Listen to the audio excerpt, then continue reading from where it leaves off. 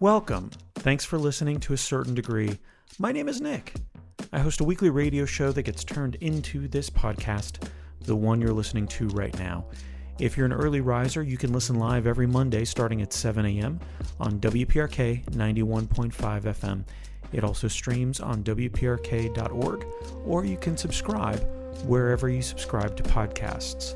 Regardless of where you listen, the show is about people from the Orlando area who are doing something neat.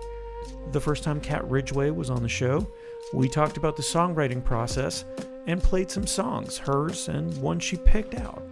This time we play some songs, including from her upcoming EP, but also get to know her a little bit better. It's kind of a prequel episode with music from the future. For more on Kat and all of the other guests, please visit toacertaindegree.com. And now, on with the show.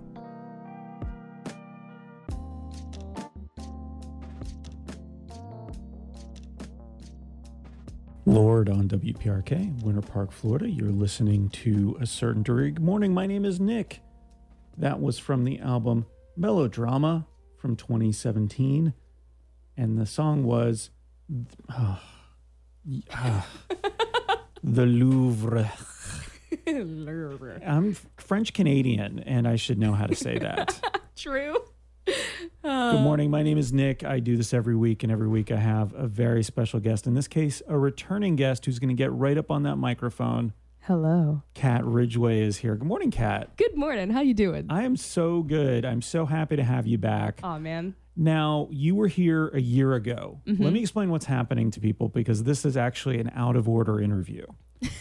Because what happened last year is I decided to do interviews one week and then sort of a themed episode the other week called Odd Numbers. Right. And the idea was we would each come with something and sort of have some examples of that. And the idea was, in the last episode, was writing. Mm-hmm. Was the creative writing process. For you, it's songwriting. Yeah. And it was a really wonderful episode. But what I realized afterwards is I didn't really get to know you at all.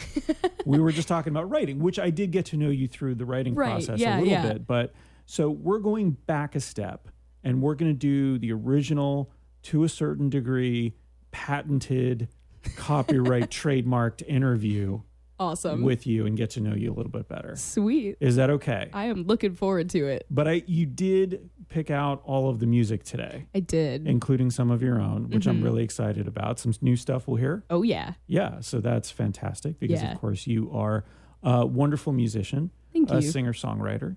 You can see Kat all the time around the Orlando area, but you also tour and do other stuff and some pretty big festivals. Yeah, this year has been awesome. Yeah, so we'll get to all that. Right. Calm down. I'm sorry. I had coffee and... She's had 4 coffees already. The cups are piled up around her. And every time, so you might hear this on the air, if you hear the sound of a coffee cup being crushed, and these are mugs. She's got coffee mugs. But she's so strong from playing guitar for so long, and trumpet, and several other instruments, and we'll get to that too, that she just crushes them after she's done. Yeah. That's to denote that she enjoyed the coffee, but also that she has completed the coffee. That's correct. That is correct. Such is the Ridgway custom. Yeah, actually, my whole family's been doing that for generations. Yeah. I got to carry on the tradition. That's perfect. Yeah. Well, Kat, I want to get to know you a little bit better. So we're going to play 20 questions. Ooh, so I'm excited. I'm going to say something, and you're, instead of saying yes or no or up or down, like basically I want to know if you're for or against it, we're going to play a game called Tom Petty or The Heartbreakers. Oh, no. So Tom Petty if you're for something. Okay. And the Heartbreakers if you're like, not so much. Now, not the Heartbreakers, the band. The Heartbreakers, the band, is, of course, wonderful. Right. Just heartbreakers in general. Right. People who go around, however you break a heart. I'm not really familiar with anatomy or how it works. I assume it's some sort of hammer or, something else to break a heart. Yeah. But having your heart broken is not a good thing unless maybe you're a singer-songwriter, in which case you can make a song out of it. Yeah. It turns out that many, many songs are about love and love lost. Right. Yeah, pretty much. I mean, I'm not even going to lie. Not going to front. Okay, so Tom Petty if you're for something. Okay. The Heartbreakers if you're like, meh. Thanksgiving? Oh, Tom Petty. Yeah? Yeah. Is it one of your favorites? It is, actually. Yeah. I really love being able to hang out with everybody in my family all in one room. That doesn't happen a whole ton anymore, which Right. is kind of weird. It's something weird about getting older. So it's gotten progressively nicer as I've gotten older, I think. So when you're little, you feel like more people come and want to see you. And now that you're older and grosser, they're Yeah. like, ugh, no, Right. thank you. Like, cat smells, but I guess we'll put up with it for one One day a year versus like several more. Yeah, I know. I get that. It's taxing, but it's worth it, Yeah. I think. Until I had kids, I really, it goes in that sort of cycle where you're in this valley of never getting invited to your family's house. Yeah. And then you have kids, and then you're like, oh, I'm super popular again. Yeah. Because I have kids. Yeah. You're the That was- entourage. That was my experience anyway. I'm not sure if that's true of everyone. Self-driving cars, Tom Petty or the Heartbreakers? Ooh. I'm going to say Heartbreaker. Yeah? That kind of freaks me out. I don't know if I trust technology enough for that. So it's a control issue a little bit? Yeah, I have to be in control of everything. No, I'm just kidding. But I don't know. I just feel like there's so much room for malfunction, but I guess there's room for malfunction from humans too, because we get in car accidents all the time. Right? So I don't know. Can you override it? I think so, yeah. So if you're sitting you would still be sitting in the driver's seat. Mm-hmm. And so it's not like you can jump in the back seat and take a nap, which would actually be pretty awesome. That would be pretty sweet. And in your case, you wouldn't have any room in the back anyway with all your equipment, so it doesn't really matter. That's true. But yeah, the idea is you're still up in the front seat and could potentially take over if something was getting a little squirrely. Okay. Well, if that's the case, I don't know. Can I just like Tom Petty and the Heartbreakers it, where Sure. it's like You're half I would and need half. I would need to try it. You're learning to fly. Yeah. Okay. Mm-hmm. That'll be the halfway in between point. Great. I'm so glad I pulled that because I should have just written down all the Tom Petty songs Oh my that gosh. I actually know. Instagram. So as a musician, you need to Right. be on social media. So it's not just about creating your music. Yes. As wonderful as you are and as wonderful as a lot of musicians are, you still have to create your, find your tribe, get a following together, Right. do all those things. Mm-hmm. So what do you think about Instagram hiding likes? Have you heard about this? Yes, I have. Honestly, I haven't really thought about it that much, but I'm gonna combo Tom Petty and the Heartbreakers one more time, just because for different reasons. So as a professional, I'm gonna say Heartbreaker, just because I think that takes your leverage away from potential partnerships. So like when brands and other Oh, like that's a good record point. labels and stuff are looking at you and trying to decide if they think you have cultivated your following enough for them to be interested.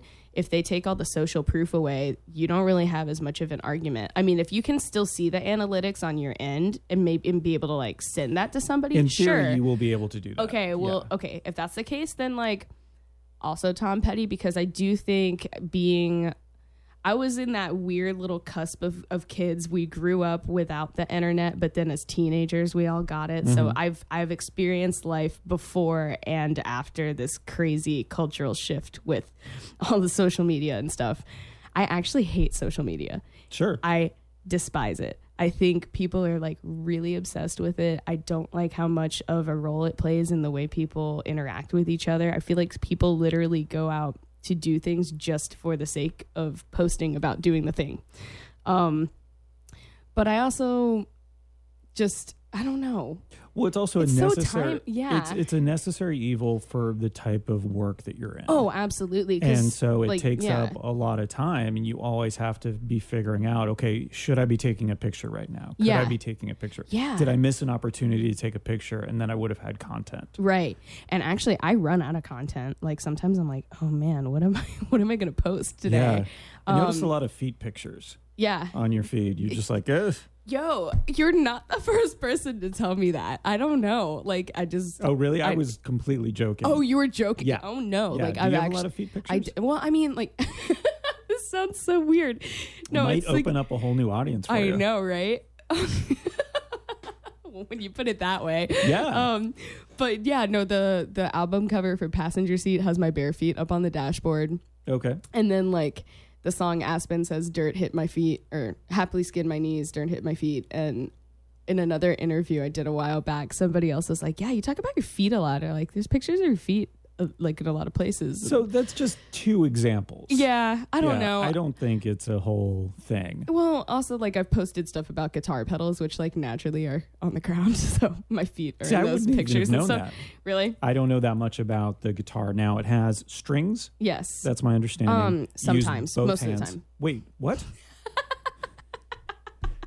It's a special guitar. It doesn't have any strings. Yeah. Yeah. It's a Guitar Hero console, actually. Oh, controller. I like that. All right, let's move on to something else. How do you feel about the beach? Oh my gosh, Tom Petty or the Heartbreakers? Do you go a lot? Oh yeah, I'm a surfer. I have considered moving to Nashville or other places around the country to try to, get deeper into the music thing, but I just can't leave the coast. I cannot do it. I mean, it's not like I'm on the actual beach right now, but I'm close enough. If I wake up and the weather's nice, I can just be like, yeah, I think I'm going to go hit the waves today. And I do. Nice. And it's awesome. So taking that away from me, I think I'd be really sad. So that is and you had originally asked to do this show from the beach and we couldn't make that happen. Right. So too much sand in the mics. About that. Yeah. Among other places. But is that is that a meditative experience for you? Does that help with the creative process? Does that help with, just clearing your head and doing all those other things? I think so. There's just, I'm a huge like nature junkie. I love going camping and hiking and pretty much just being outside in general. But there's really something special about water. I have one little baby tattoo and it's just a wave. And I find when I'm waiting for a wave, there is something really meditative and connecting that happens. It's cool, and you learn in a really I've found the last few times I've gone surfing, it really teaches you patience, like on a very deep level, because you can get really excited and see a wave that you think you're gonna catch, and then it just kind of flatlines like right in front of you, and then you're like, oh dang, I have to wait for it. But then it's like you may have paddled out and now you have to fight through a couple more waves to get back to where you were waiting. And so, yeah, I don't know. I think there's just like some lessons we can take from nature, but we don't like spend as much time out there nowadays. At least I don't. I'd like to do it more. Sure. Yeah. And the other things you learn from surfing. So patience. Yeah. Balance. Wax. Yeah. You learn about wax. Lots of wax. Yeah. Yeah. So I think that's good. So a lot of good lessons there. Oh, boy. How about Cursive? The writing style, not the band. Oh, man. I didn't know which way we were going. Yeah. Because you write, so when you're writing songs, are you typing? Are you handwriting? Do you have like 8,000 journals? Because you've been writing songs for a long time, right? Yeah, I do. I have drawers. I have like a little studio space upstairs in my house, and I have a whole 3 or 4 drawers and cubbies that are just full of halfway written in journals and stuff, but they're like from different eras, so I don't want to like keep writing in some of them, you know what I mean? Because it's like, oh, that's the stuff I was writing like 9th grade, high school at this point. So it's like, let me like archive it like that, but Cursive. So eventually for the Cat Ridgway Library, we're going to have all these so that we can study them and try to figure out who you are. I was an emo little kid when I was in middle school. You don't want to read that stuff. Okay. Good. I feel like most musicians start off in that space, though. It's really easy to write about emotions that are really clear when you first start. So it's like, okay, you're pissed off, or okay, you're really happy, you're in love, right? Those are the things that are so easy, or easier rather, to encapsulate in words. Right. So it's like that, but as I've gotten more into the songwriting process, I actually think like those like weird little transient moments and the poignant stuff that you can't quite put your finger on, that's the money. That's fun. That's when you capture that, it's cool. There's something special. So almost when it's a turn of phrase or something like that can mean a lot of different things to a lot of people. Is that what you're talking about? Yeah. Or just like, when you have an emotion where you're just like, I don't even know how I feel, but I feel a little something. Like it's like nostalgic or kind of sad, but not really. Like that kind of stuff. Because it's stuff that everybody experiences, and you know what I'm talking about. Yeah. But it's really hard to explain that To pin it down. concisely. Right. Yeah. Well, what's interesting too is that you don't just have to write the words to get across the emotion. You actually are writing the music as well. So, and we'll get into that a little bit more. But yeah, so going back to Cursive. Yeah, Cursive. Then Yeah. Tom Petty or Petty. the Heartbreakers. Yes. I'm gonna say Tom Petty. Like my handwriting is kind of this weird smashing of together of print Cursive and and cursive. longhand, yeah. Yeah. So I like it. I never hated cursive when I was younger and had to write in cursive. It's weird though, isn't that? Didn't they take it out of schools? It goes back and forth. Yeah. So why? some schools have brought it back, some schools, because you're effectively not using it that much. You know, the handwriting, for the most part, people are not handwriting as much. Right. Yeah, I don't know.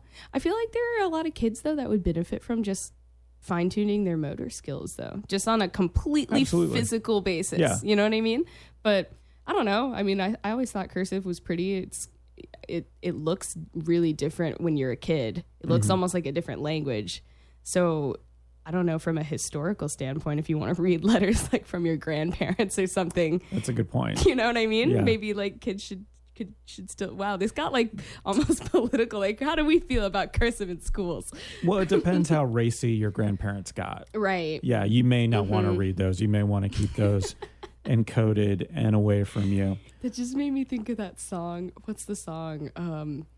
Gosh, Alive with the something of love, and it's like about this kid, like the dude wrote the song about his grandparents falling in love and wanting to bang in the Holocaust. Like, it is the most ridiculous song. Oh, good Lord. I know, right? Yeah. But it's like, it was racy. They were racy. But They he were didn't shy away from it. racy. Yeah. That's for sure. Cursive. Ooh, not the band. The writing style. Correct. Yeah. Yeah. All right. Moving on. Space Cookies. Tom Petty or the Heartbreakers. They just launched a small oven. They've never had an oven on the International Space Station before.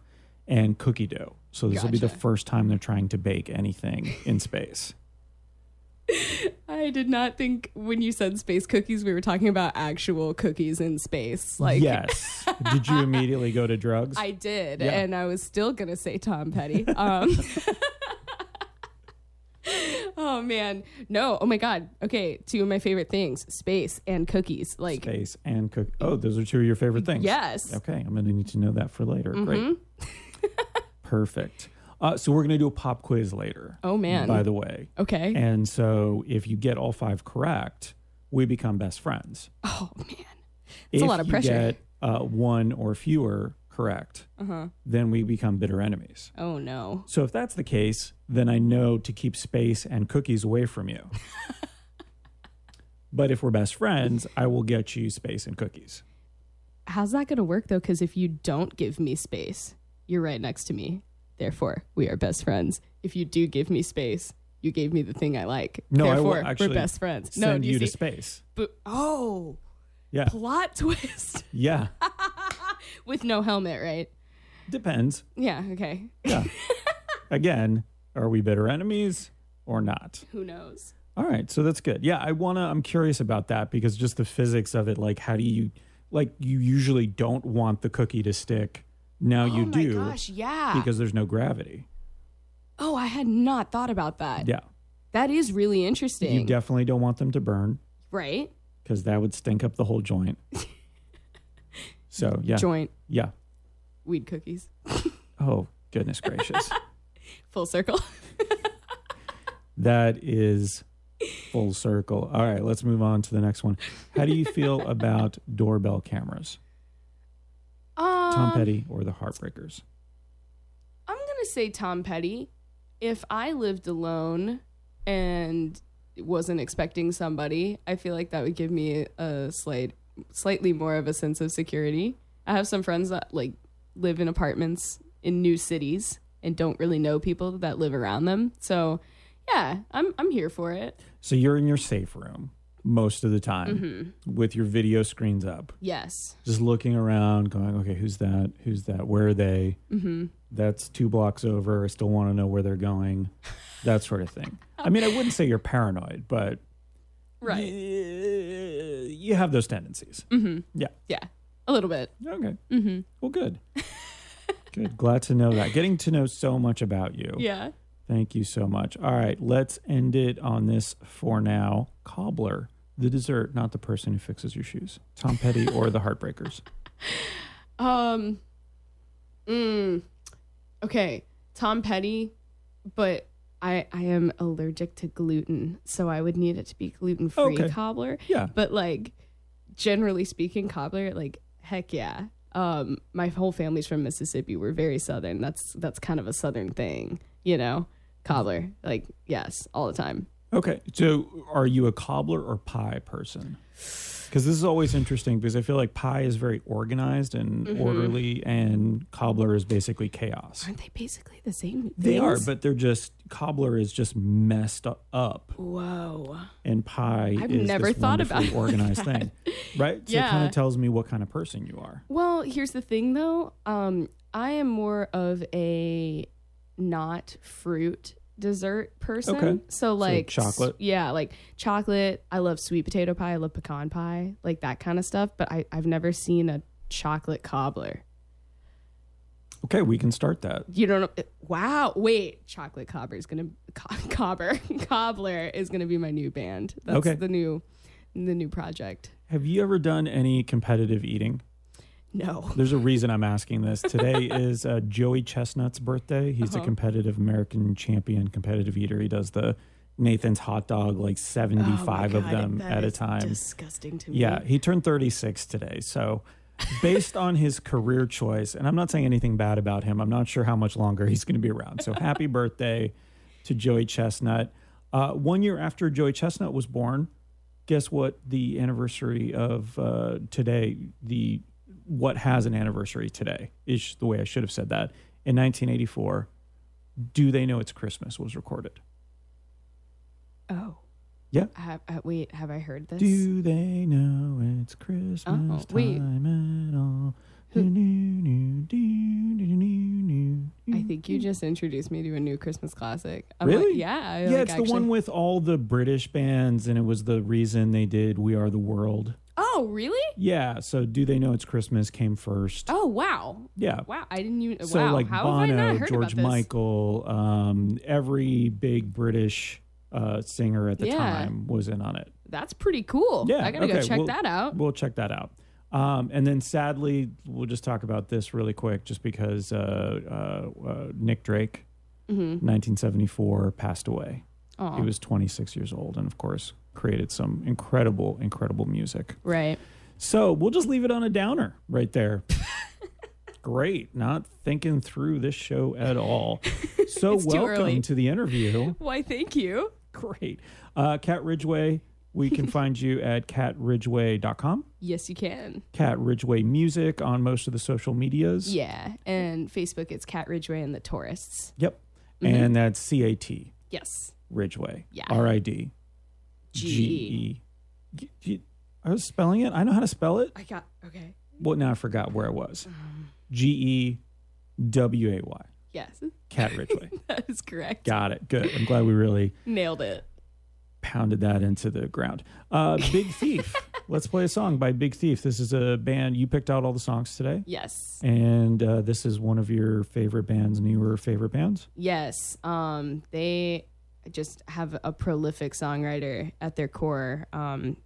Love every single thing that they've done. I was just telling Nick off air that in the last 3 or 4 months, they put 2 full LPs out back to back. Not one single song is filler, and it is just awesome music. So what about this song? Why did you pick this one? It's called Two Hands. Honestly, I was trying to...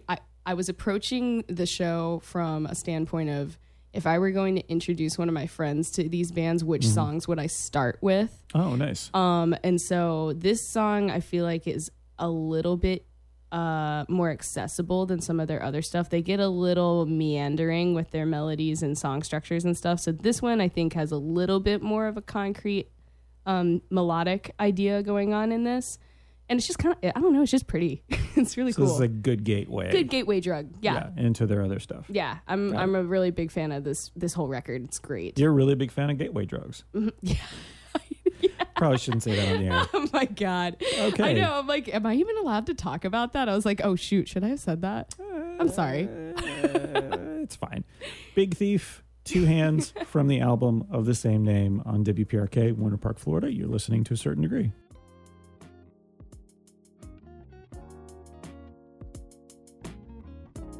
Previously, to A Certain Degree, Allison Steedle, Offcut's co-host, is on point in this crossover episode.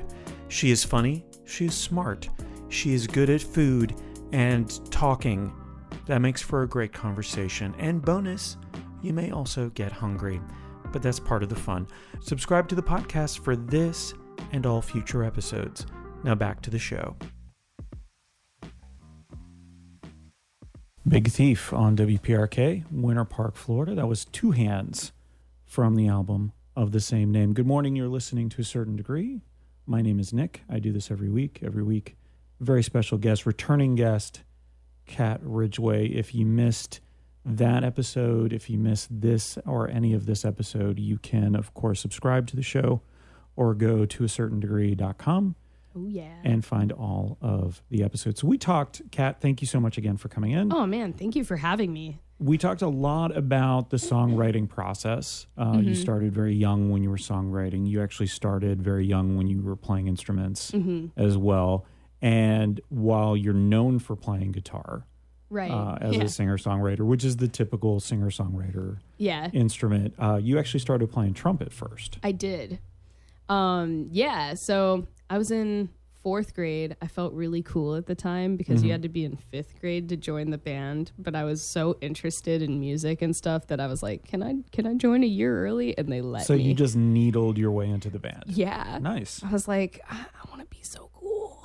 But nothing trumpet cooler than the band. No, there wasn't, honestly, to me.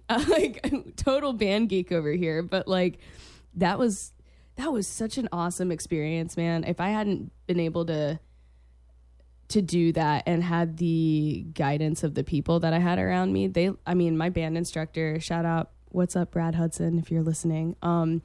B-Hud, my man. No, but seriously, he let me experiment on everything. Like I went to a private Catholic school and our band was like 12 people. And so there were multiple occasions where we would try to do these arrangements of certain songs, and we would need an instrument that nobody played. And instead of just giving that part to something else in the band, like, changing it from a flute part to a clarinet part or something. Sure. Mr. Hudson would let me just be like, hey, can I try the trombone? Sure. So it was so much fun for me because it was like during any given rehearsal or performance that we'd do as a band, I could be playing like 3, 4, 5 different instruments throughout the thing. And it was so fun. And that was a hugely fundamental experience for me as a musician, I think. And I think it's a lot in how I view production too, even because it's like you could see how the different parts in different instrumentation were constructed. It's like, trombone has more of a bass vibe to it. So some of the melodies that you're playing on trombone are simpler, but they support everything else that's going on.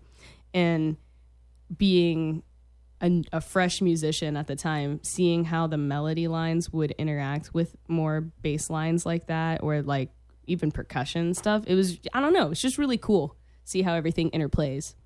Now, what's interesting about that is you were incredibly young for that to have such an impact on you. Yeah. Is really neat, because when I was in 4th grade, I don't remember anything. Oh, well, I mean, I played from 4th grade through 8th grade. So this was up through the time I was like 13, 14. So, you know what I mean? So it's like, I mean, it wasn't like I was in 4th grade and was just like, wow, music is incredible. Like, and that was the end of, Yeah, but I think just being like, just marinating on it all for like 4 years or for however long it was, just being around it consistently like that, certain things start to sink in kind of subconsciously, whether you really think about it or not. But yeah, by the time I was in high school, I feel like I had really garnered a really deep appreciation for music and how it's constructed and all that good stuff. So, and let me ask you this, because we were talking a little bit about this off air, but it seems like a good time to bring it up. Is the actual production of music. Right. So we take that, I think a lot of people who aren't in the industry take that for granted. Right, yeah. Right? It's a lot of work. Yeah, so it's you and a guitar, and you write the lyrics and you write the music. Okay, I get all that. Right. But when it comes to actually sitting down and creating an album, so we're talking about Big Thief earlier, and coming out with 2 albums in a year is pretty remarkable. It was crazy. Because of all the work that goes into it. Yeah. And as a working, gigging musician, you know, for you to put out an album, while the distribution has changed, you know, from 20 years ago or 30 years ago or even 10 years ago, right. You still need to have it sound good. You still need the production value there, which means that if you're really committed to doing this, as you are, what you're doing is going through, and all your money is being put into the production of your next EP, your next album, your next song, etc. Yeah. And so can you talk a little bit about that process? Because I think you've probably learned it more than, you know, anyone over the last few years. Ooh, man. Yeah. So at the start of making this record, and let's just say you're working on a new EP. You've come out with an EP before. Yes. Yeah. Oh, I didn't say that. You've released singles. Yeah. But right now you have, I think, most of the songs either written or almost done. And, you know, you were talking a little bit about the mixing and mastering of it. But this is a new EP, 6 songs, that's going to be coming out in February, March. Yeah. We're shooting for February 1st, but you know, it's kind of an arbitrary date at this point in time. We're going to see if we can get everything wrapped up and cohesive by that date. Yeah. So it'd be great for a Valentine's Day gift. Yeah. Both if you're with somebody or not with them. Yeah. Yeah. Yeah. But like, yeah, gosh, in terms of production though, there's a lot that goes into making a record, and a lot that I think people don't see or don't really consider if they're not musicians themselves. The biggest struggle for me on this record was actually just choosing which direction to run in, because I'm a songwriter at heart. That's like what I do. And I remember going through my laptop and I had like 400 different song ideas, and some were full written, some weren't. But it was just like, okay, well, these songs have kind of an indie rock mojo. These songs are more singer-songwriter. These songs are a little more soul-based. Yeah. Where do we want this record to live? And I mean, I'm sorry to Billy, the guy that produced this record with me. Oh my gosh. We went around in circles. I went around in circles because I was like, I love it all. I don't know what to choose. And eventually I landed on trying to kind of marry my 2 loves of indie rock and Motown and soul. And I think we were able to capture a really cool intersection between those 2 things. But so getting into production, right, you're looking at the song just as a song itself and looking and saying, okay, is the melody strong enough? Is there something for somebody to hook onto here? What's the message of the song? Are the lyrics strong enough? Do I need to go tweak something? And the lyrics were another big hang up for me, because it's so funny to me. I'm so much more of a melody writer than I am a lyricist these days. So it was like I had these full quote unquote songs, but then no lyrics, but the song was full written and I knew the cadence of the words. I just didn't have the words in the spot. And so I'd have to go back and construct lyrics that fit into the melody I had already written. So that brings to mind something you said at the last interviews. You had a song like that, where you were just about to go on stage and perform it for the first time, but you never had the words to it. That song is on the record. That's actually Given You Up, which is probably going to be the first single. And that song is hilarious to me for this reason. Never in my life have I felt like a song was not mine more than that song. Really? Yes, because first off... Oh, you mean like you were just channeling it? Or yes and no. So like, yeah, that definitely happened where it just kind of appeared and I was like, oh, cool. But that happens from time to time when you're writing songs and doing really anything creative. Sometimes you feel you like never know where the inspiration comes from. Yeah, and that is an amazing feeling. But what was really interesting to me and has not happened before or since was because I made the lyrics up on stage, partly, I went back later and tried to make a little bit more sense of them. And I just kind of wrote placeholder lyrics, like I was saying, just to hold the melody in place. But we started playing the song as a band and it was like we all liked playing it. So I just kind of ran with these made up lyrics that didn't really make any sense. But we started playing the song out and people started to know the song and people started to know the words. And I was like, but the words don't mean anything, guys. Like, I don't know what's happening. And we were in the studio getting ready to track the vocals on Giving You Up. And I was like, I have got to rewrite the second verse and make this song make sense. Like, what the hell does giving you up even mean? It's like, are you giving up somebody you love? Are you giving up someone you were trying to date? Like, and is giving you up good or bad? Like, right. You know what I mean? Like, is it a sad song or is it an uplifting song? I still don't know what it's about. Yeah. I have no idea what it's about. I feel like it's at its core, it felt to me like, kind of putting meaning on it after the fact. It felt kind of like a relationship that was a little bit harder to get through than you wanted it to be, but you're not giving it up kind of thing. But yeah, it was just so funny to me because when we got in the studio, I eventually reached this point where I was like, you know what? This song doesn't feel like it's completely mine anymore. Like I would feel like I was doing the song a disservice at this point in time to change the words because I feel like it's already resonated with people. Like the mission has been accomplished. And for me to mess with that at that point is me just egotistically injecting myself into this creative thing. Do you know what I mean? It's so weird. And I've never had that experience before, but I was like, I feel like I'm strong arming it if I try to change something about it now because it's already been reaching the audience people. Now has some agency over or some ownership over the song. Yeah, and that is so weird. Like, it's so cool though. I never thought that.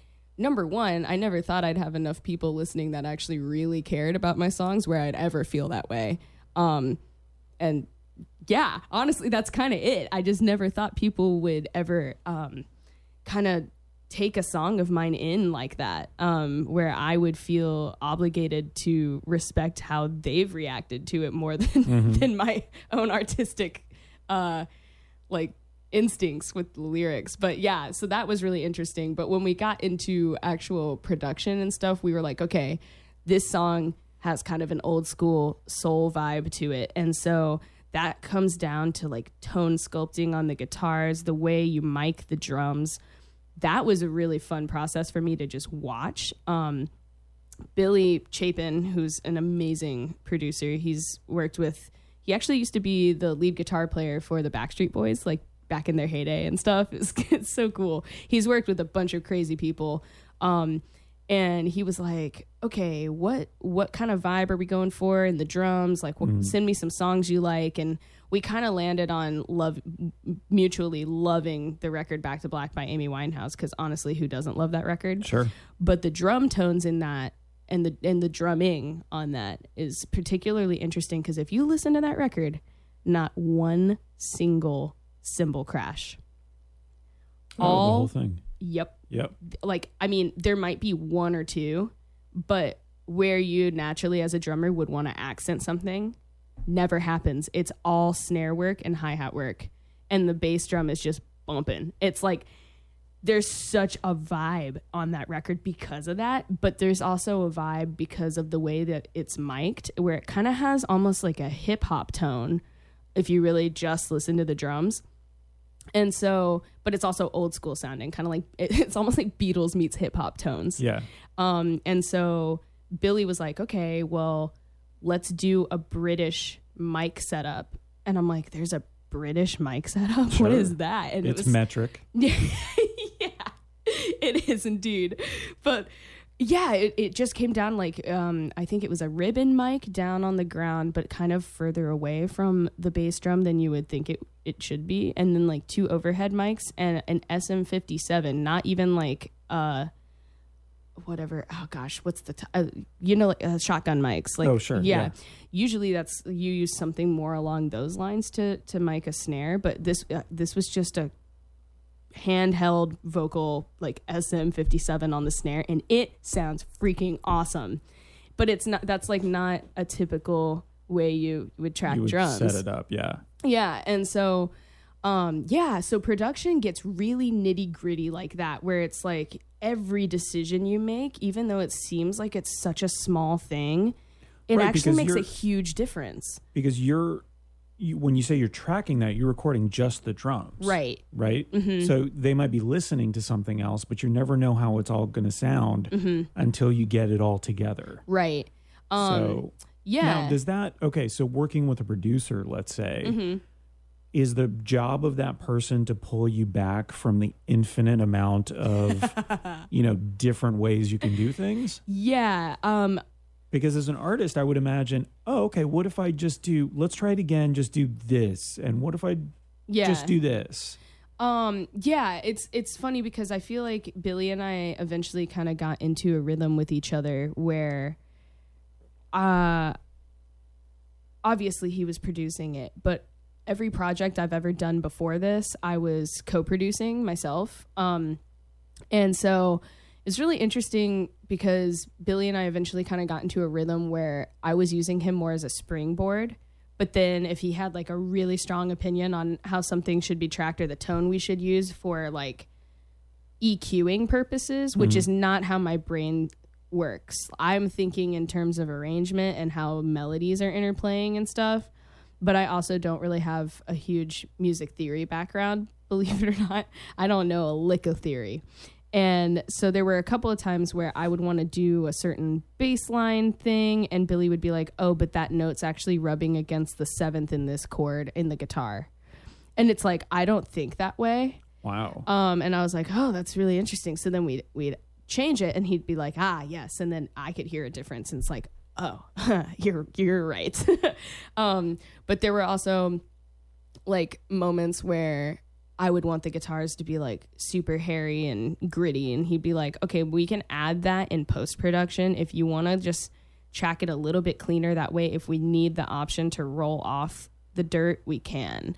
And it's like, I think he was acting as an engineer as well when those types of decisions are being made, but he was engineering it as well. So like, but yeah, just working with somebody like that definitely helps with the decision-making process too. Because there were some times where I was like, okay, should we go more the indie rock route with how the drums are being played in this section, or should we go more soul and like, or if we add these vocal harmonies over more of an indie rock drum beat, is that going to kind of tie together? Does it work? And Billy would kind of guide me on what his opinions were on certain things. And he's worked on a lot of records. And so you need to listen. It's definitely learning to listen and kind of stepping outside of yourself as an artist and not getting so wrapped up, because it is sometimes you get really caught up in the forest and can't see the trees anymore.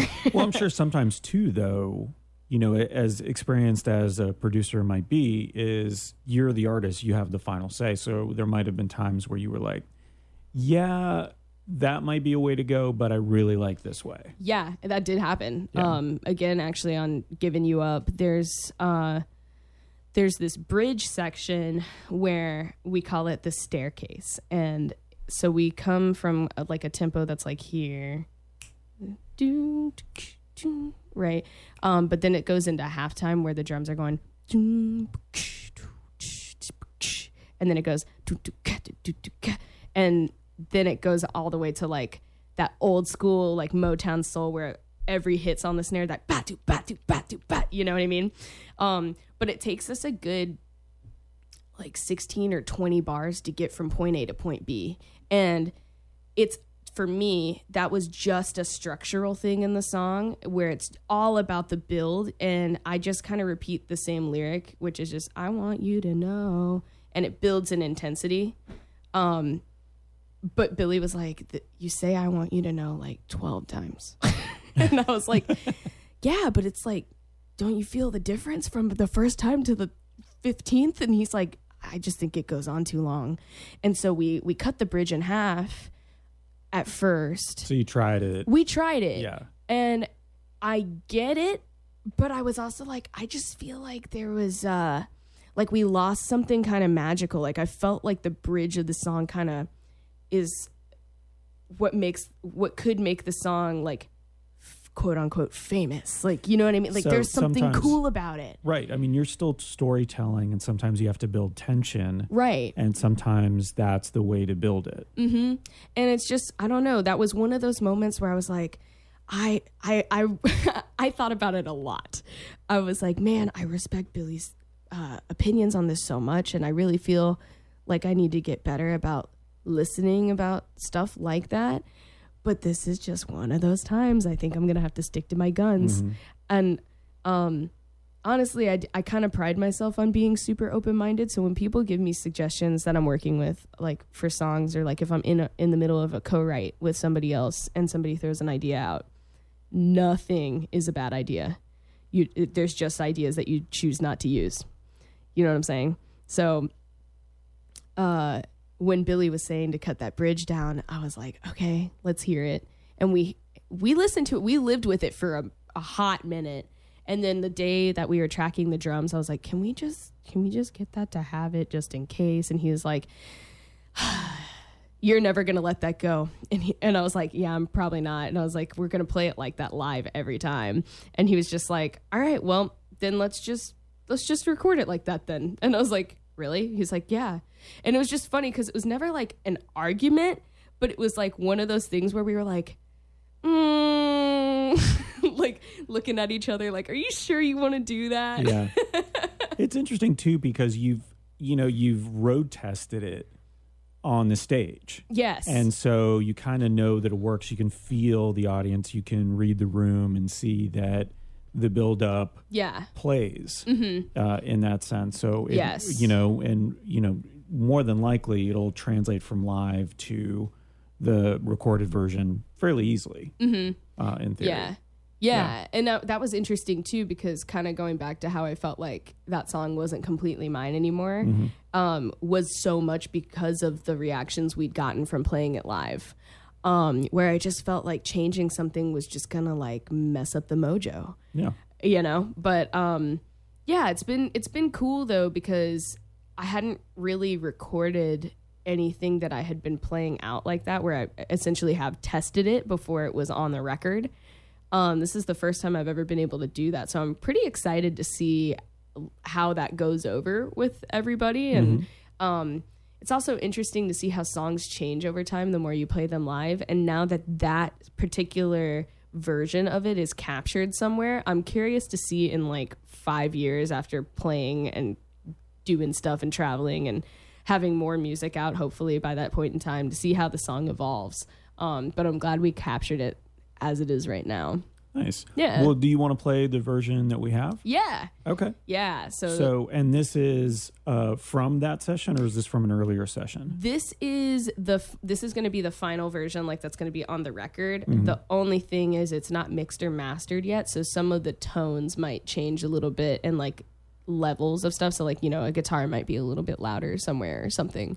But yeah, this is the final structure. This is where we landed. Do you want to do a director's cut where I leave your mic on and you can talk over the song, telling people? No, I'm just kidding. We're not. That's kind of fun. So this is Kat Ridgway with "Giving You Up." Yeah. On WPRK, Winter Park, Florida. You're listening to A Certain Degree.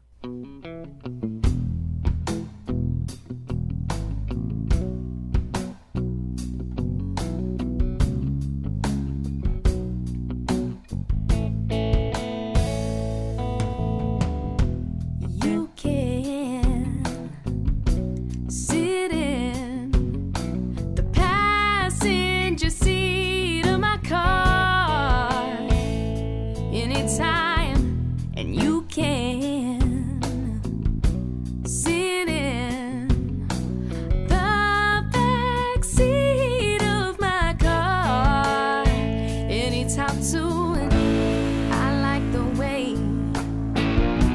you charge the air. I can taste it coming like summer rain, but I'm not giving you up anytime soon, 'cause I know if I did, then I wouldn't have anybody to. No, I'm not giving you up anytime soon. No, I don't wanna have to try.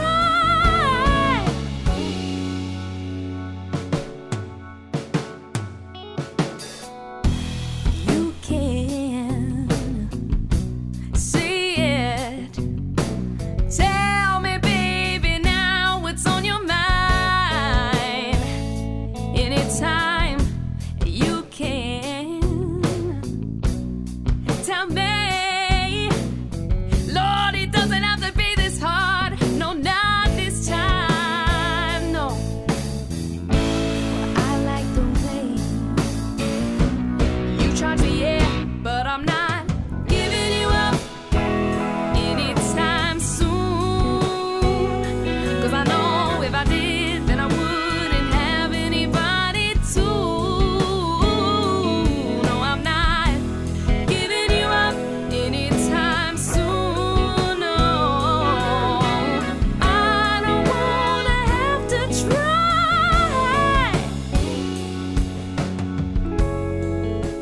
Give me one good reason.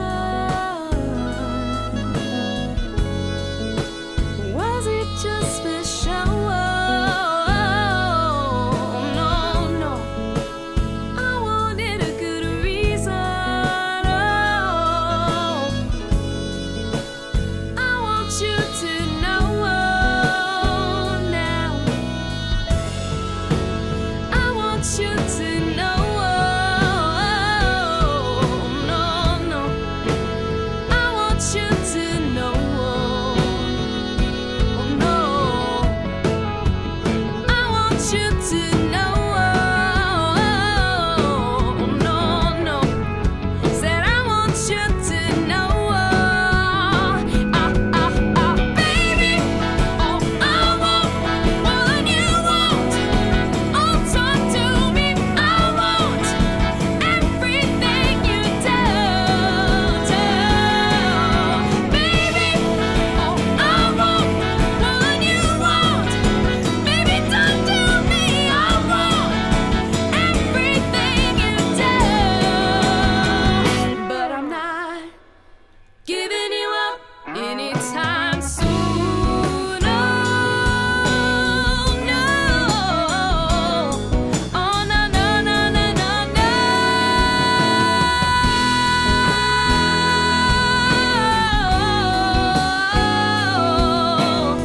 I don't really wanna have to try so hard.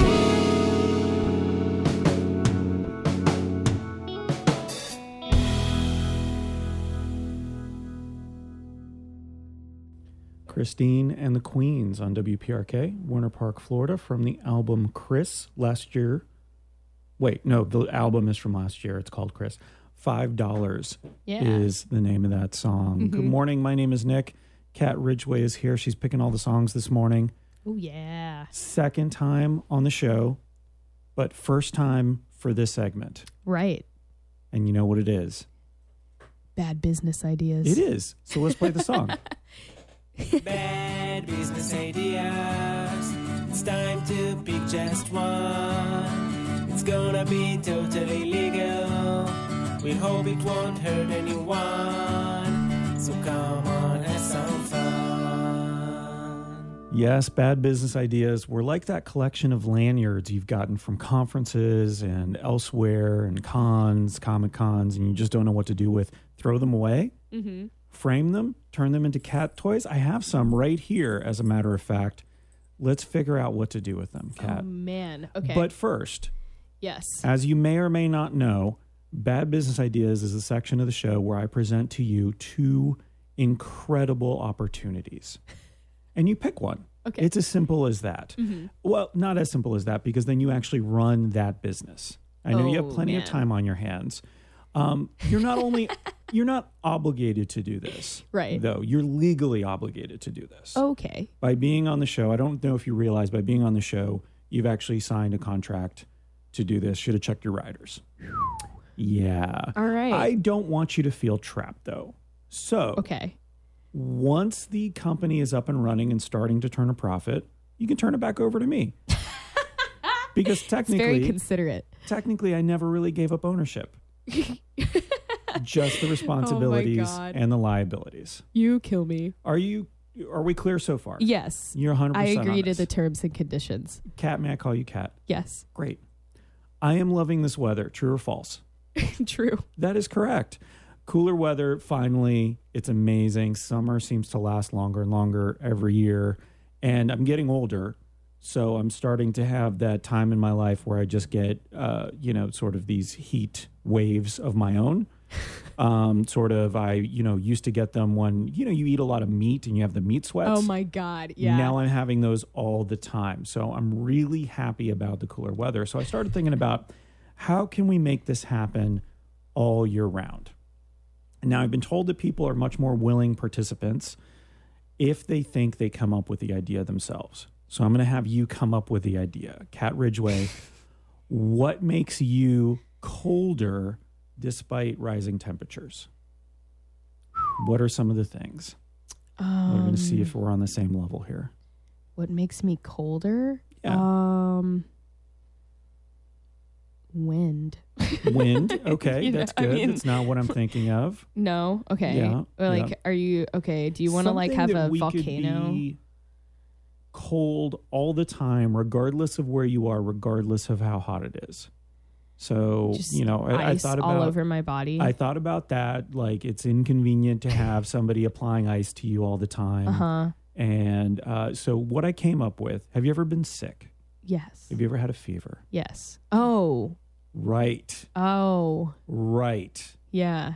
We would give you a disease that gives you a consistent low-grade fever. Oh It's my called gosh. fever dream. Now, Fever dream. I pitched this to my sister, who's a nurse practitioner, Love it. and she tells me this is a terrible idea. This is super unhealthy, not practical, not sustainable, any of those things, which is the hallmark of a truly disruptive business plan. Correct. So I like it on a number of levels. Plus, You Give Me Fever is the perfect theme song for this. Because that's literally what we're doing to people. Yeah. So you are going to be cool. Mm-hmm. You are going to be maybe shaky a little bit. So sick, bro.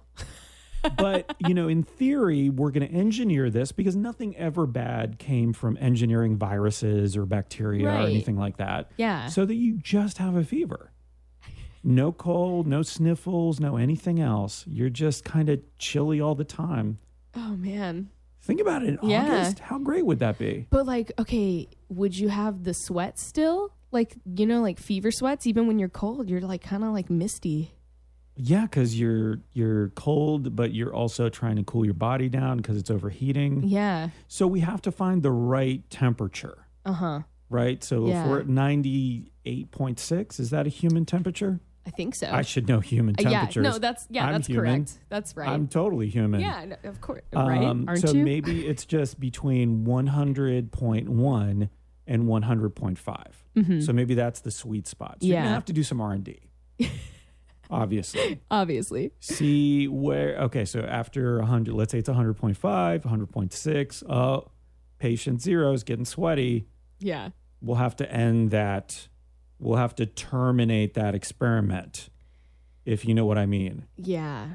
Do you? I do. Great. That's a little dark, Huh? What are you thinking? Oh, man. I don't know. I'm just drinking my Okay, great. black coffee as dark as my soul. Fever Dream. What do you think of that one so far? Love it. You get to sing the theme song. We're obviously going to buy the rights Oh, my to You God, Give Me yes. Fever.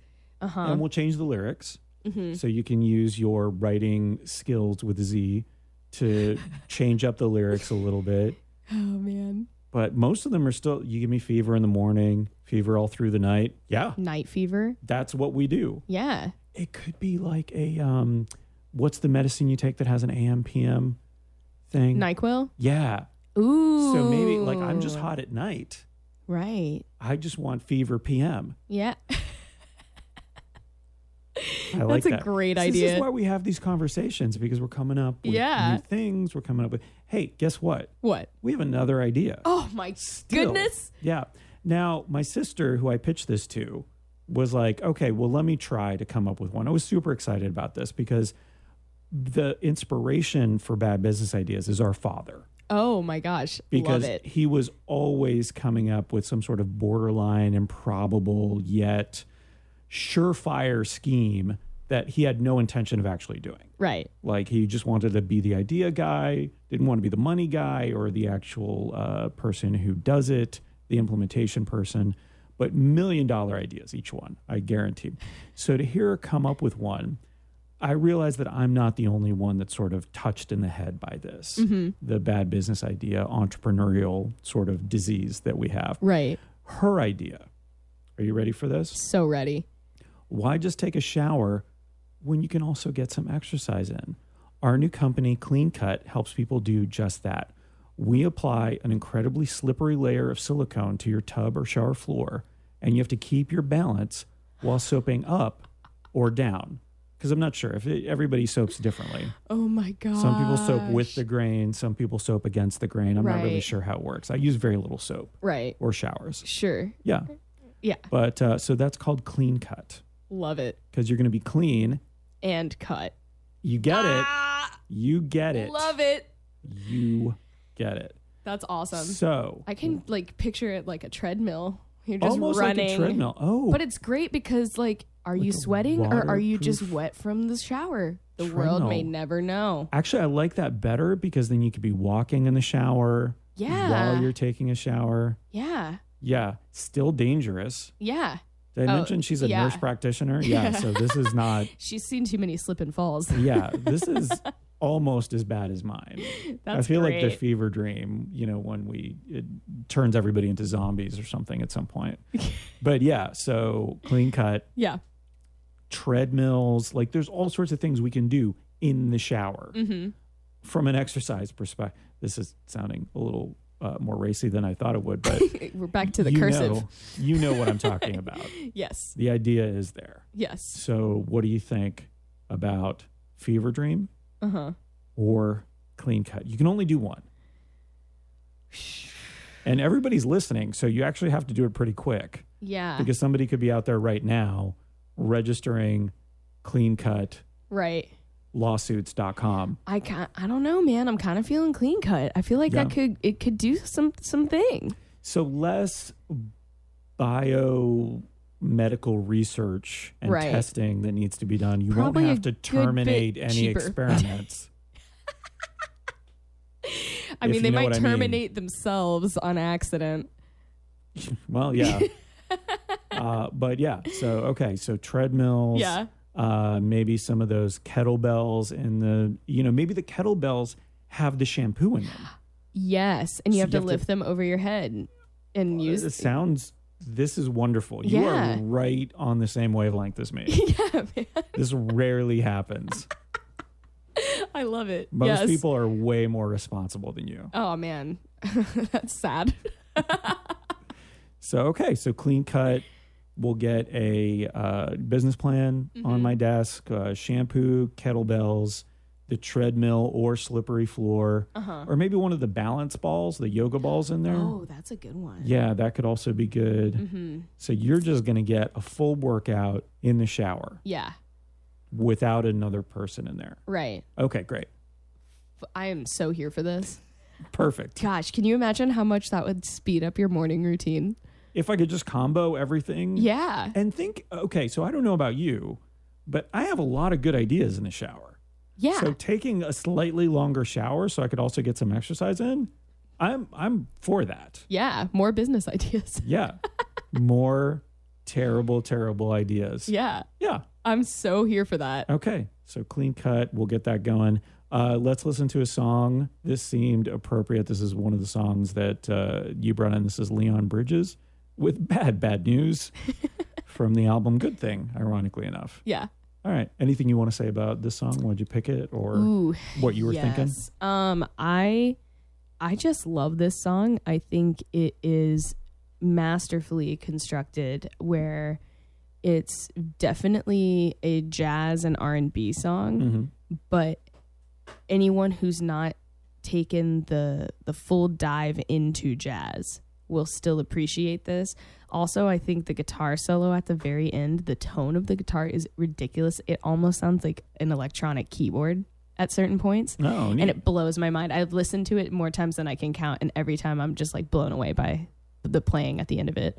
Also, a couple years ago when my band and I got to play at Okeechobee Music and Arts Fest, we were backstage, and Leon Bridges was playing the stage that we, like, very luckily got to open up. And I'm drunk at this point because after we played our show, obviously our band was like celebrating. We took a bunch of shots, whatever. And I see Leon Bridges, and I'm a huge fan of Leon Bridges. I ran over to him, like, drunkenly was like, "Leon, I love you." And I'm pretty sure he thinks I'm crazy. So shout out to Leon Bridges. Leon Bridges is a big listener. Yeah. So he'll understand. Yeah. So that was my bad news. Perfect. There you go. Bad news, Leon Bridges. You'll hear that on WPRK, Winter Park, Florida. You're listening to A Certain Degree.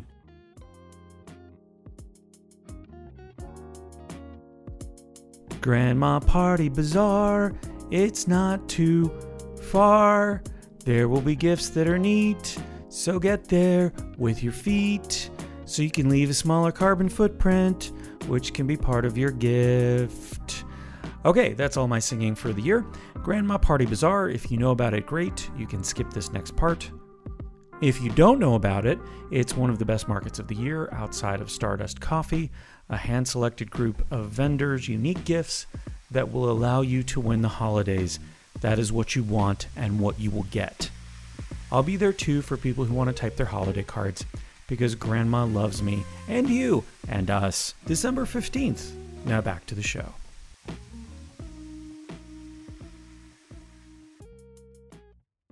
Leon Bridges on WPRK, Winter Park, Florida.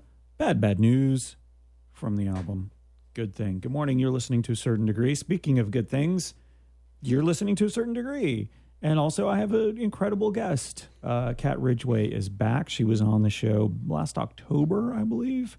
Sounds about right. For the first time we talked, we really dug into the songwriting and the writing process, the creative writing process. That was fun. For Kat. Yeah, it was. I went back and listened to it in preparation for the show and was like, I know what I'm doing. Yeah. And also, she's really good. Thank you. It was that. Like, unfortunately, it was me first. Yeah. But because I was so surprised, like, it doesn't surprise me that, as a successful musician, you're good at talking, you're good at writing, you're good at music. I try. Yeah. And you're often humble.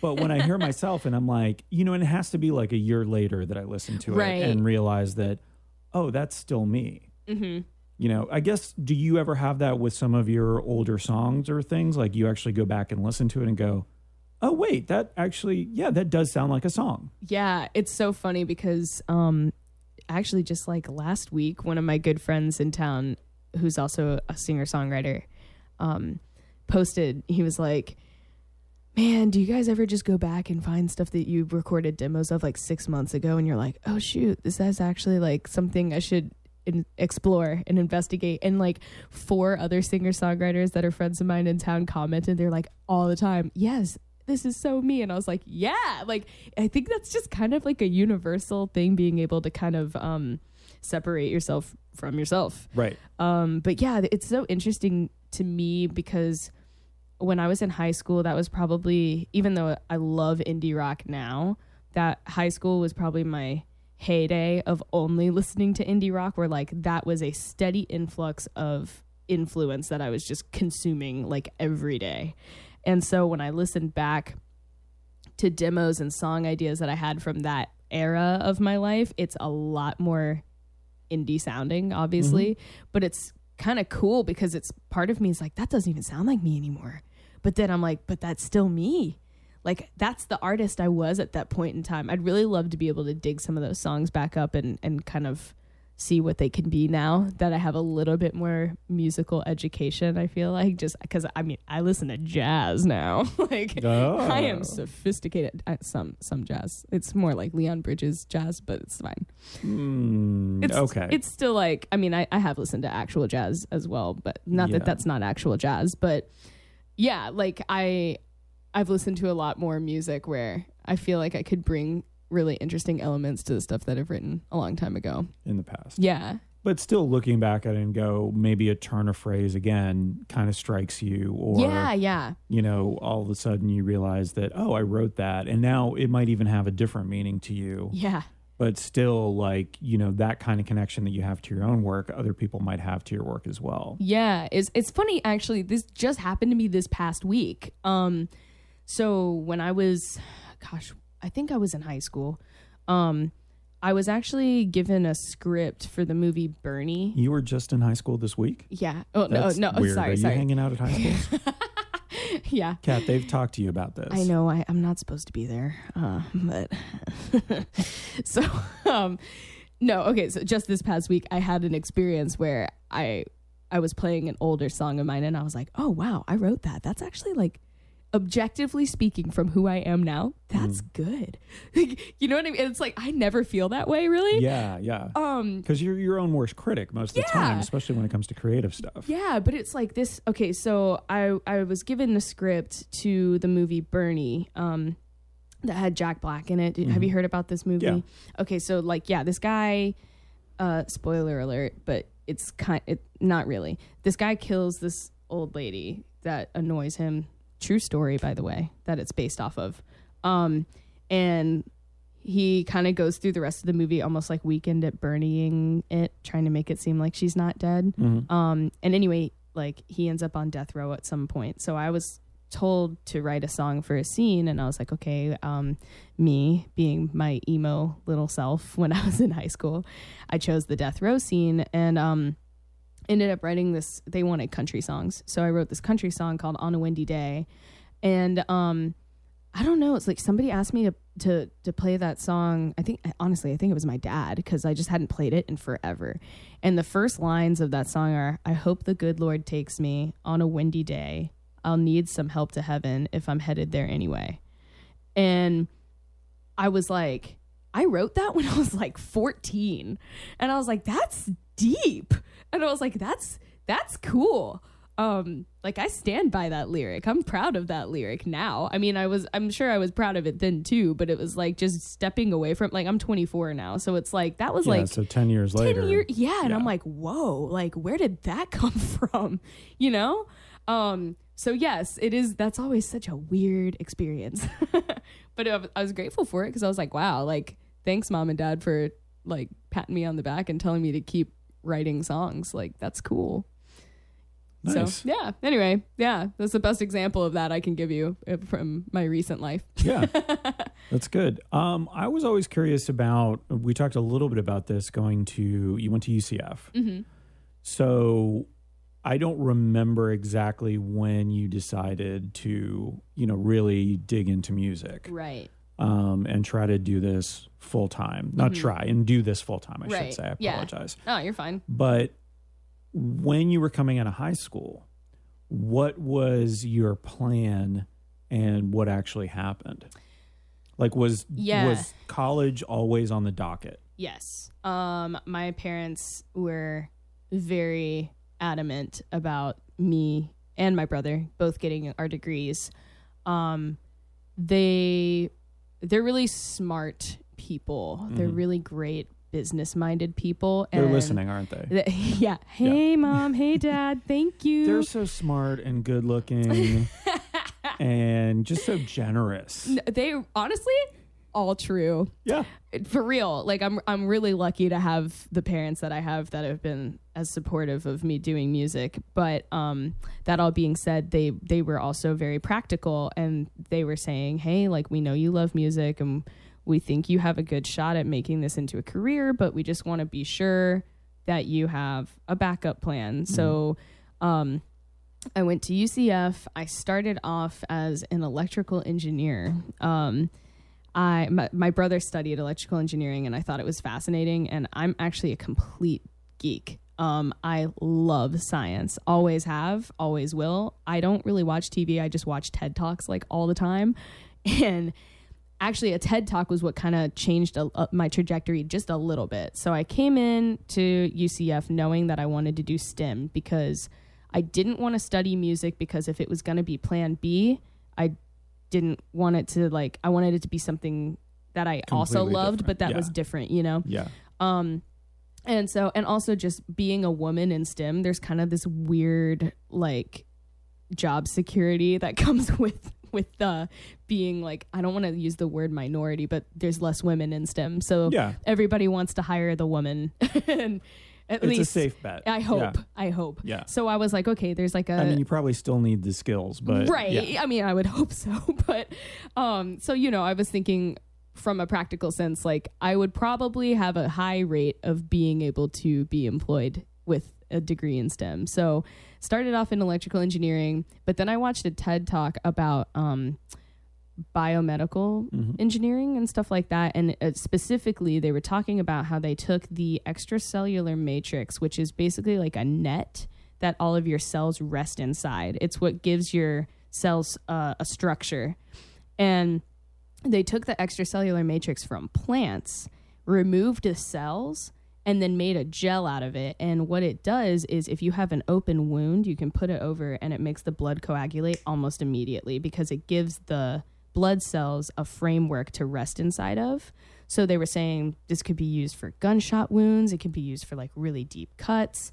And they were hoping that it might even one day be able to replace stitches and stuff, where people will have less scarring, because it's actually skin that's forming to heal the wound instead of pushing the skin back together.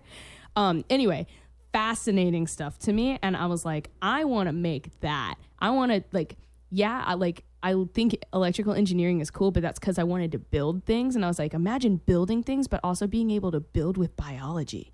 That's so cool. Well, and it's goo. Yeah. And goo is always fun. Goo is so cool. Yeah. And so... I mean, it's in the name. Yeah. It's practically the word cool. Right.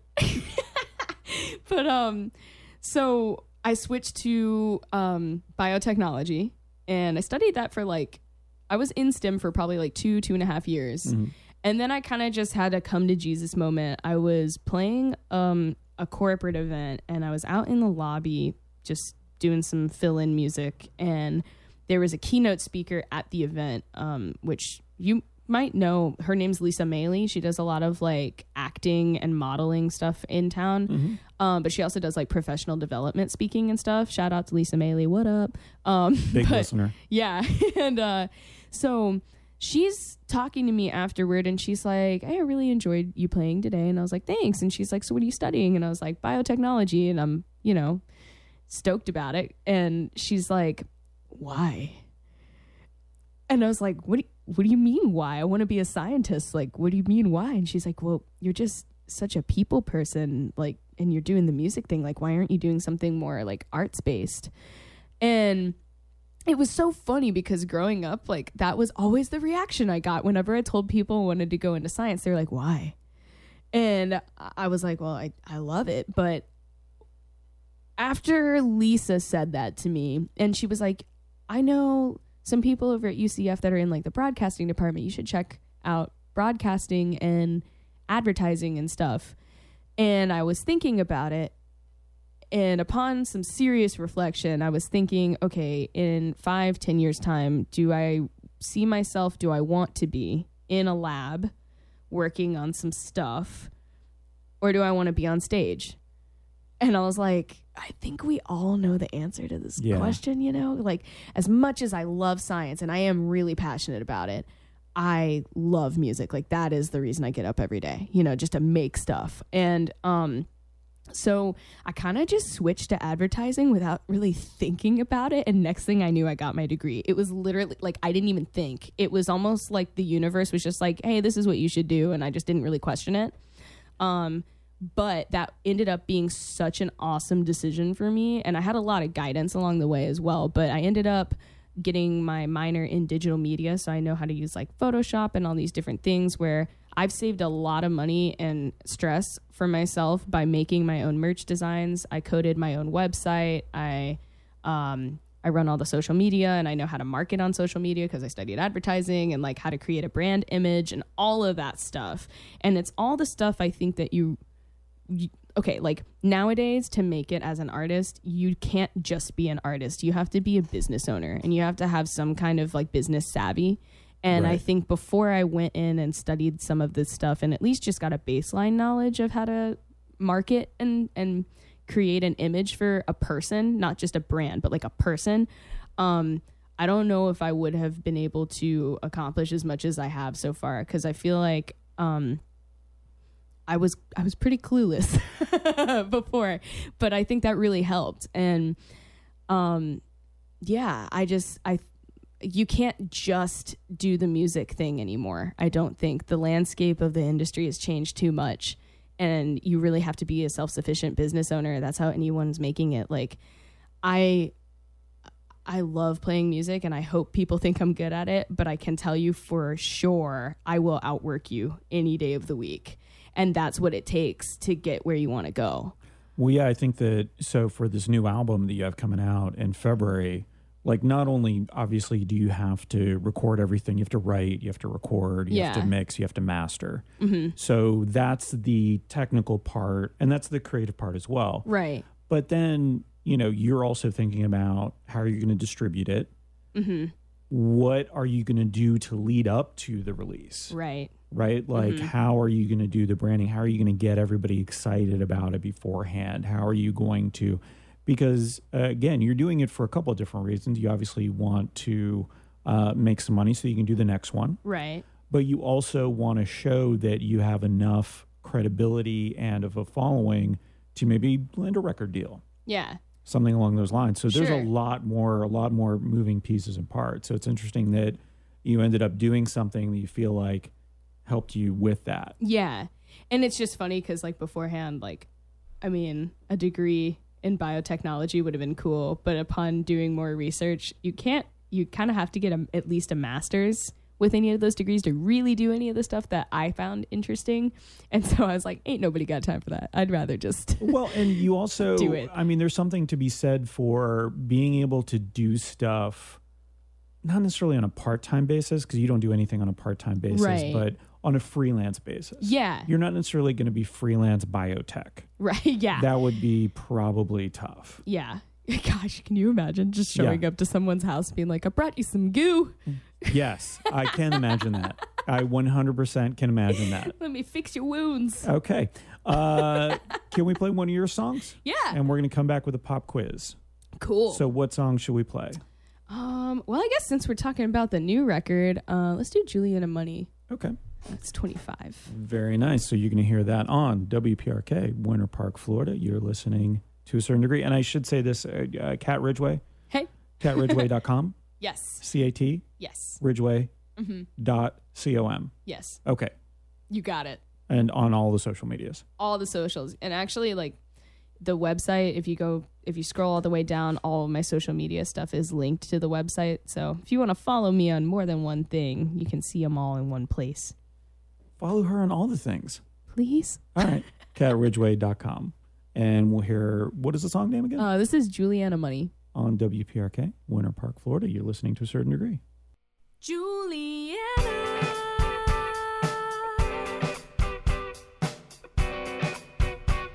Money, we are live. 'Cause it kind of sounds like a stripper name or something. Is she on drugs? We're not really sure. But her sweat is shining while she's laying on the little dance floor. Is she from here? We can't really know. But it's Tuesday and she's got that Saturday glow to not care. To be aware of anything anyone has to say. Dripping wet hair, beads in the air. From the black dress that frees with every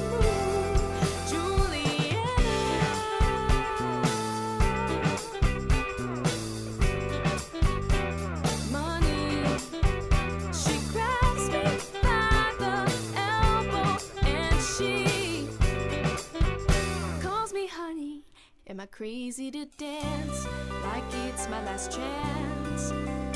She doesn't give me time to think, and I'm in a trance, and I can't to be aware of anything anyone has to say. Dripping wet hair, beads in the air, from the back mattress that breathes with every move. Oh, tonight can't to be aware of anything anyone's got to say. Dripping wet hair, beads in the air, from the black mattress that breathes with every move. Da da da da, da da da da da da.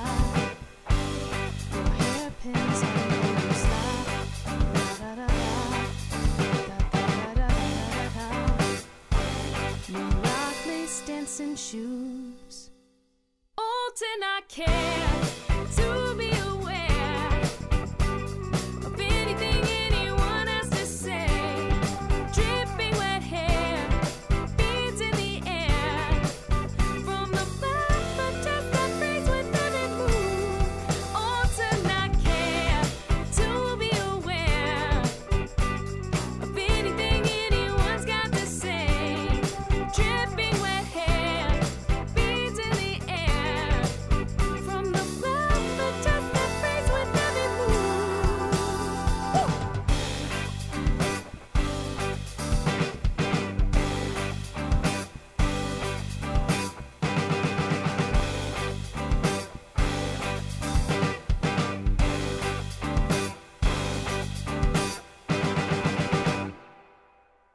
That was Kat Ridgway on WPRK, Winter Park, Florida, from her upcoming EP.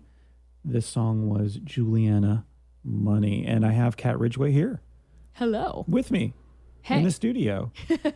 I mean, the door's locked, so that's how I pretty much keep all the guests in until the end of the show. Please get me out of here, someone. Orlando Theater Hour is coming up shortly. That'll be a wonderful show, so please stay tuned for that. But if you missed any of this show, if you have yet to hear Orlando Theater Hour, both are available as podcasts. So just look up To a Certain Degree or just look up Orlando Theater Hour. And I would also encourage you to go look up Kat Ridgway on the interwebs. Thank you. Kat, Yes. okay, great. Just wanted to make sure you were Still still here. listening. Still here. We have a very important part of the show, pop quiz, Yes. to determine if we're going to be best friends or bitter enemies. Now, just last week.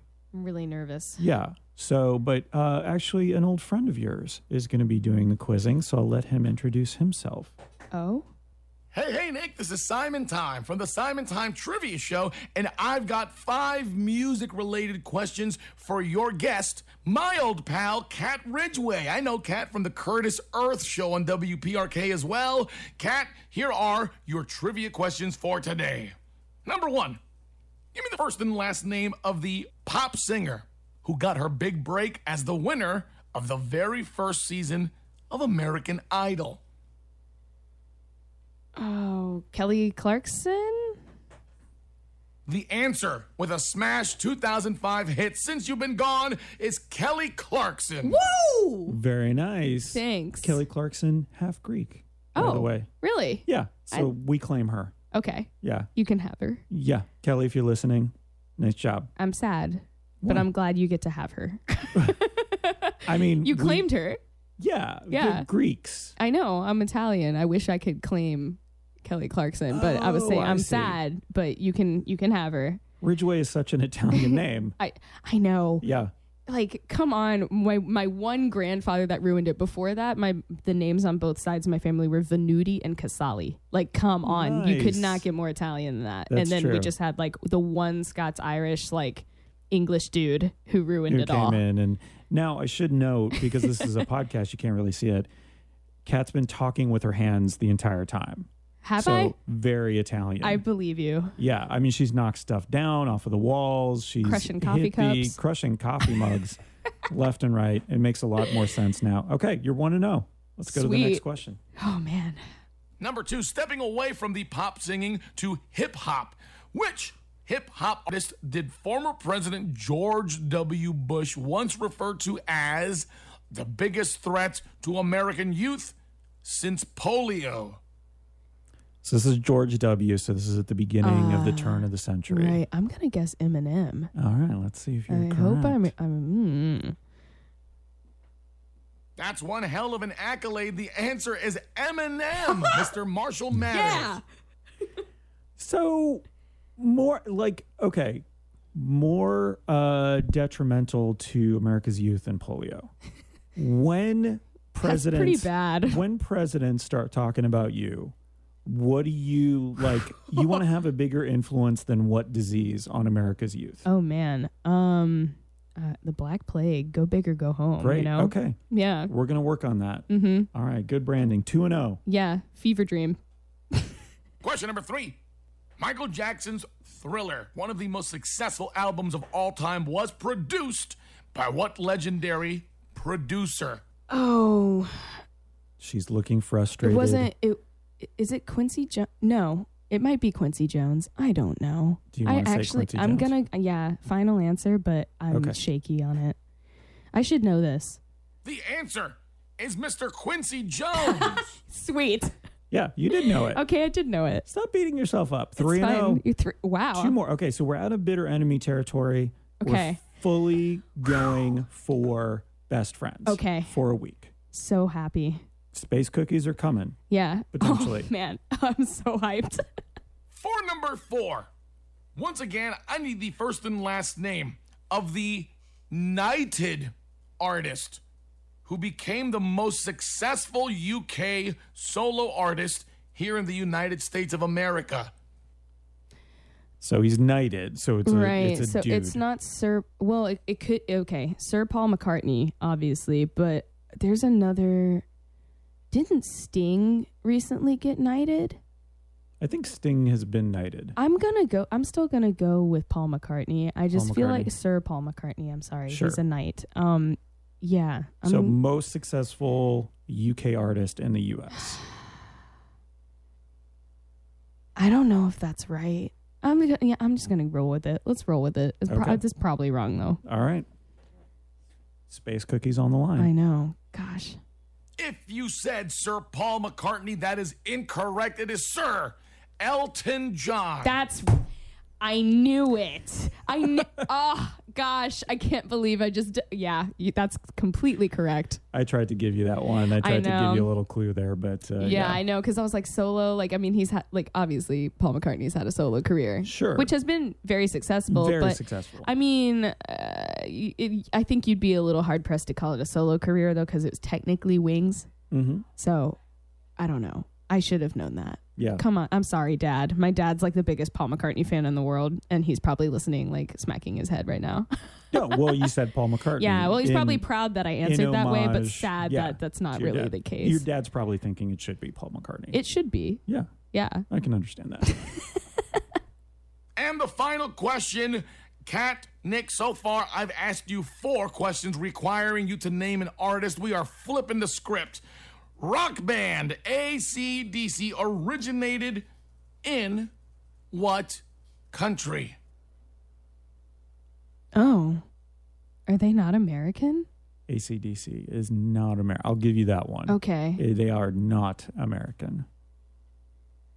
Huh.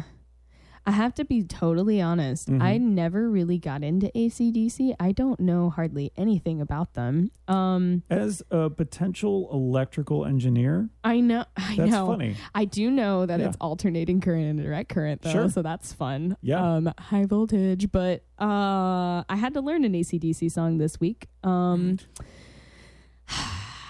okay.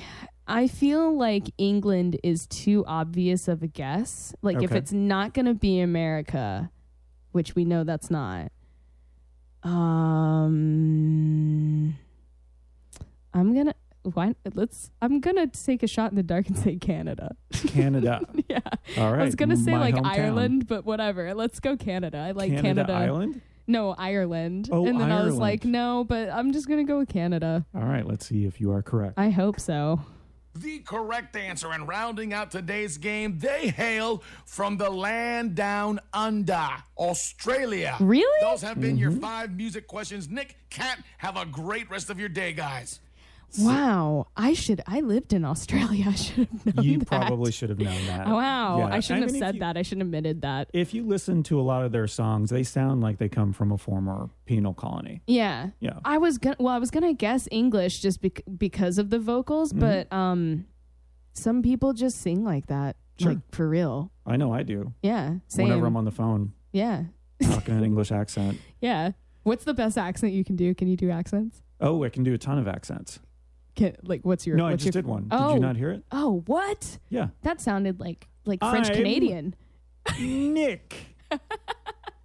So it's mostly in the arms that I do the accents. Right. So I'm doing more an homage to different countries when I move my arms around. Right. Like, who am I right now? I did get that. I think you're still Nick. No. I mean, what country am I representing with my hand motions? Oh, that looks like India to me. Yeah. I Yeah. was doing Indian. Yeah, awesome. I find that it's less offensive when you just do the hand motions and not try to imitate the actual country or peoples. Oh man. Yeah. I think depending on do you think wait, hold on, my brain just fired off in a totally different direction. Do you think there are accents or like regional differences in sign language? Oh, possibly. Can you have an accent in sign language? Yeah. Yes. I'm going to say yes. I think the answer is yes to that too. Yeah. Yeah. Because I think people do things a little bit differently. Yeah. and- yeah. Huh. Yeah. That's a cool Okay. question. It's a cool concept. So maybe Simon Time can figure that out. Uh-huh. Just so you know, Simon Time Trivia, you can hear his podcast on pftmedia.com. You can go to Simon Time Trivia, facebook.com/Simon Time Trivia. He does trivia 7 nights a week, I bet he knows everything. out and about. Yeah. Yeah, he's pretty amazing. Kat, we're almost done. I'm sad. Yeah, this was me so too. fun. There's I don't so want many other things that I want to ask you about, so we'll have to have you back on. We can go rapid fire real quick if they're I'll Okay. give you like Hats, yes or no? yes. Question marks. What about them? Yes. You said rapid fire. Yeah, I know. You want to do lightning round? Yeah, We're doing no. lightning Okay, round. lightning round. Okay. No, I'm just kidding. So, Kat, when can we catch you out there? When, besides going to katridgway.com, following you Yeah. on the social medias to see where you're playing, what else do you have coming up? that we should know Coming about? up, yeah, pretty excited. This coming week on Black Friday, the band and I are going to be playing at Folk Yeah over at Will's Pub. Oh, yeah, that looks like an amazing lineup. That is going to be awesome. Mike Dunn is a local hero. He has put so much time and energy into building that festival over the last few years, and it's awesome. The frontman from The Lone Bellow is actually going to be headlining that night in Will's Pub, so that's going to be really fun. Following that, I have 2 solo shows that are coming up that I'm very excited about. So I'm going to be over at 30A Songwriters Festival again this January. That's going to be over in Destin, Florida. So up in the Panhandle. Yeah. Yep. And oh my gosh, the headliners of this festival are Brian Wilson from the Beach Boys. Which like what? John Prine, Don McLean, the Indigo Girls. It's ridiculous. It's a pretty amazing festival. Yeah. I feel so lucky to be like in company like that. It's ridiculous. So that's coming up mid-January. I believe it starts the 17th and runs through that whole weekend. And then February 13th, I'm going to be opening up for Sean Mullins over at the Attics. He's the guy that sings Everything's Gonna Be All Right. Yeah. Rockabye. Yeah. So that's going to be over in Ybor City at the Attic. Nice. Yeah. So got some really cool stuff coming up and hopefully just potentially- more. Yeah, and potentially your new EP will be out. Right. at Yeah. that point. We're working on getting a release show kind of sort of planned. So stay tuned on that one. Nice. Okay. Yeah.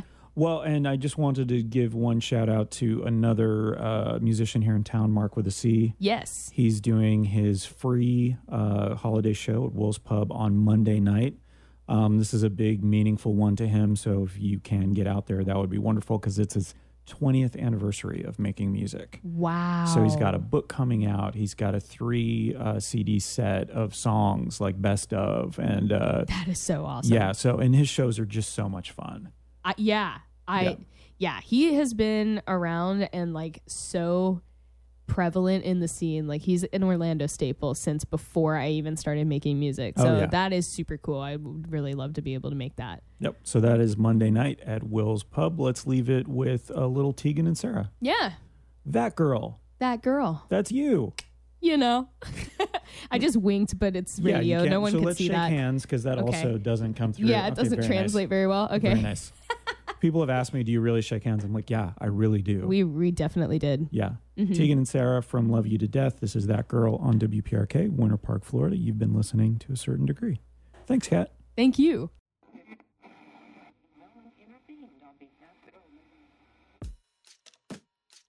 And that's the show. Thanks for listening to A Certain Degree. Where do you go from here? Tell your friends about how awesome this episode was. Subscribe to the show wherever you subscribe. Also, check out toacertaindegree.com. That's TOA certaindegree.com. Just a reminder that this episode and every episode is recorded live on WPRK 91.5 FM. You can listen every Monday at 7 a.m. on your radio or streaming on the internet. That's when shows are at their peak freshness. Thanks for listening. I'll truly miss our little talks.